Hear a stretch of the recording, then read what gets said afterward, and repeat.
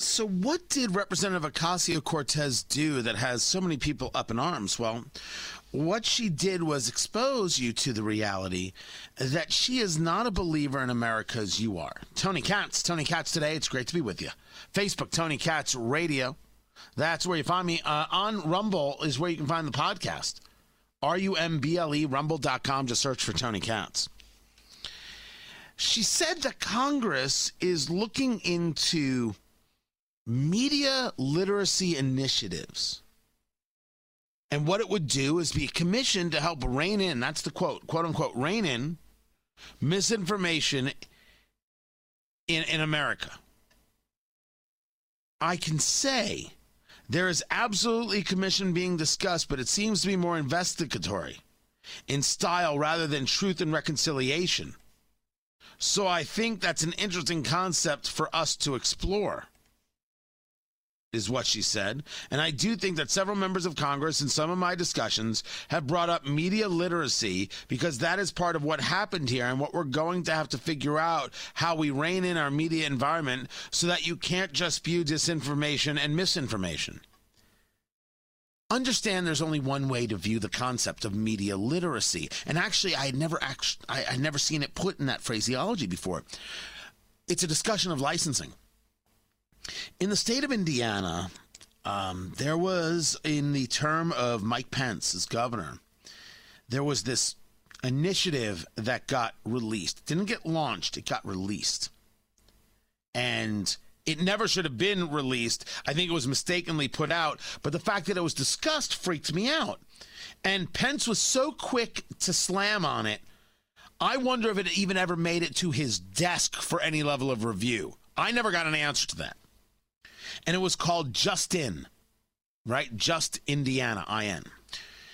And it was the idea of having people in newsrooms to be able to provide proper information. What was it? Overseeing newsrooms, checking newsrooms, giving information to newsrooms. And no matter how you sliced it, it was about the government saying, here's what the news is. Here's the story. That's what you put out there. Freaky and creepy and awful as all get out. Man, that got punched in the face by Pence so hard. I don't know if he ever saw it at the first, but if he saw it and he properly freaked out, properly said, this is disgusting. Absolutely properly.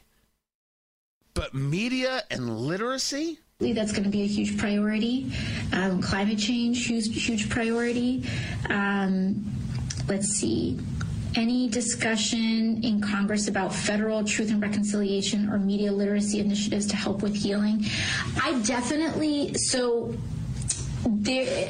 I can't say, I don't think that the response, this kind of like medium-term response has fully crystallized yet.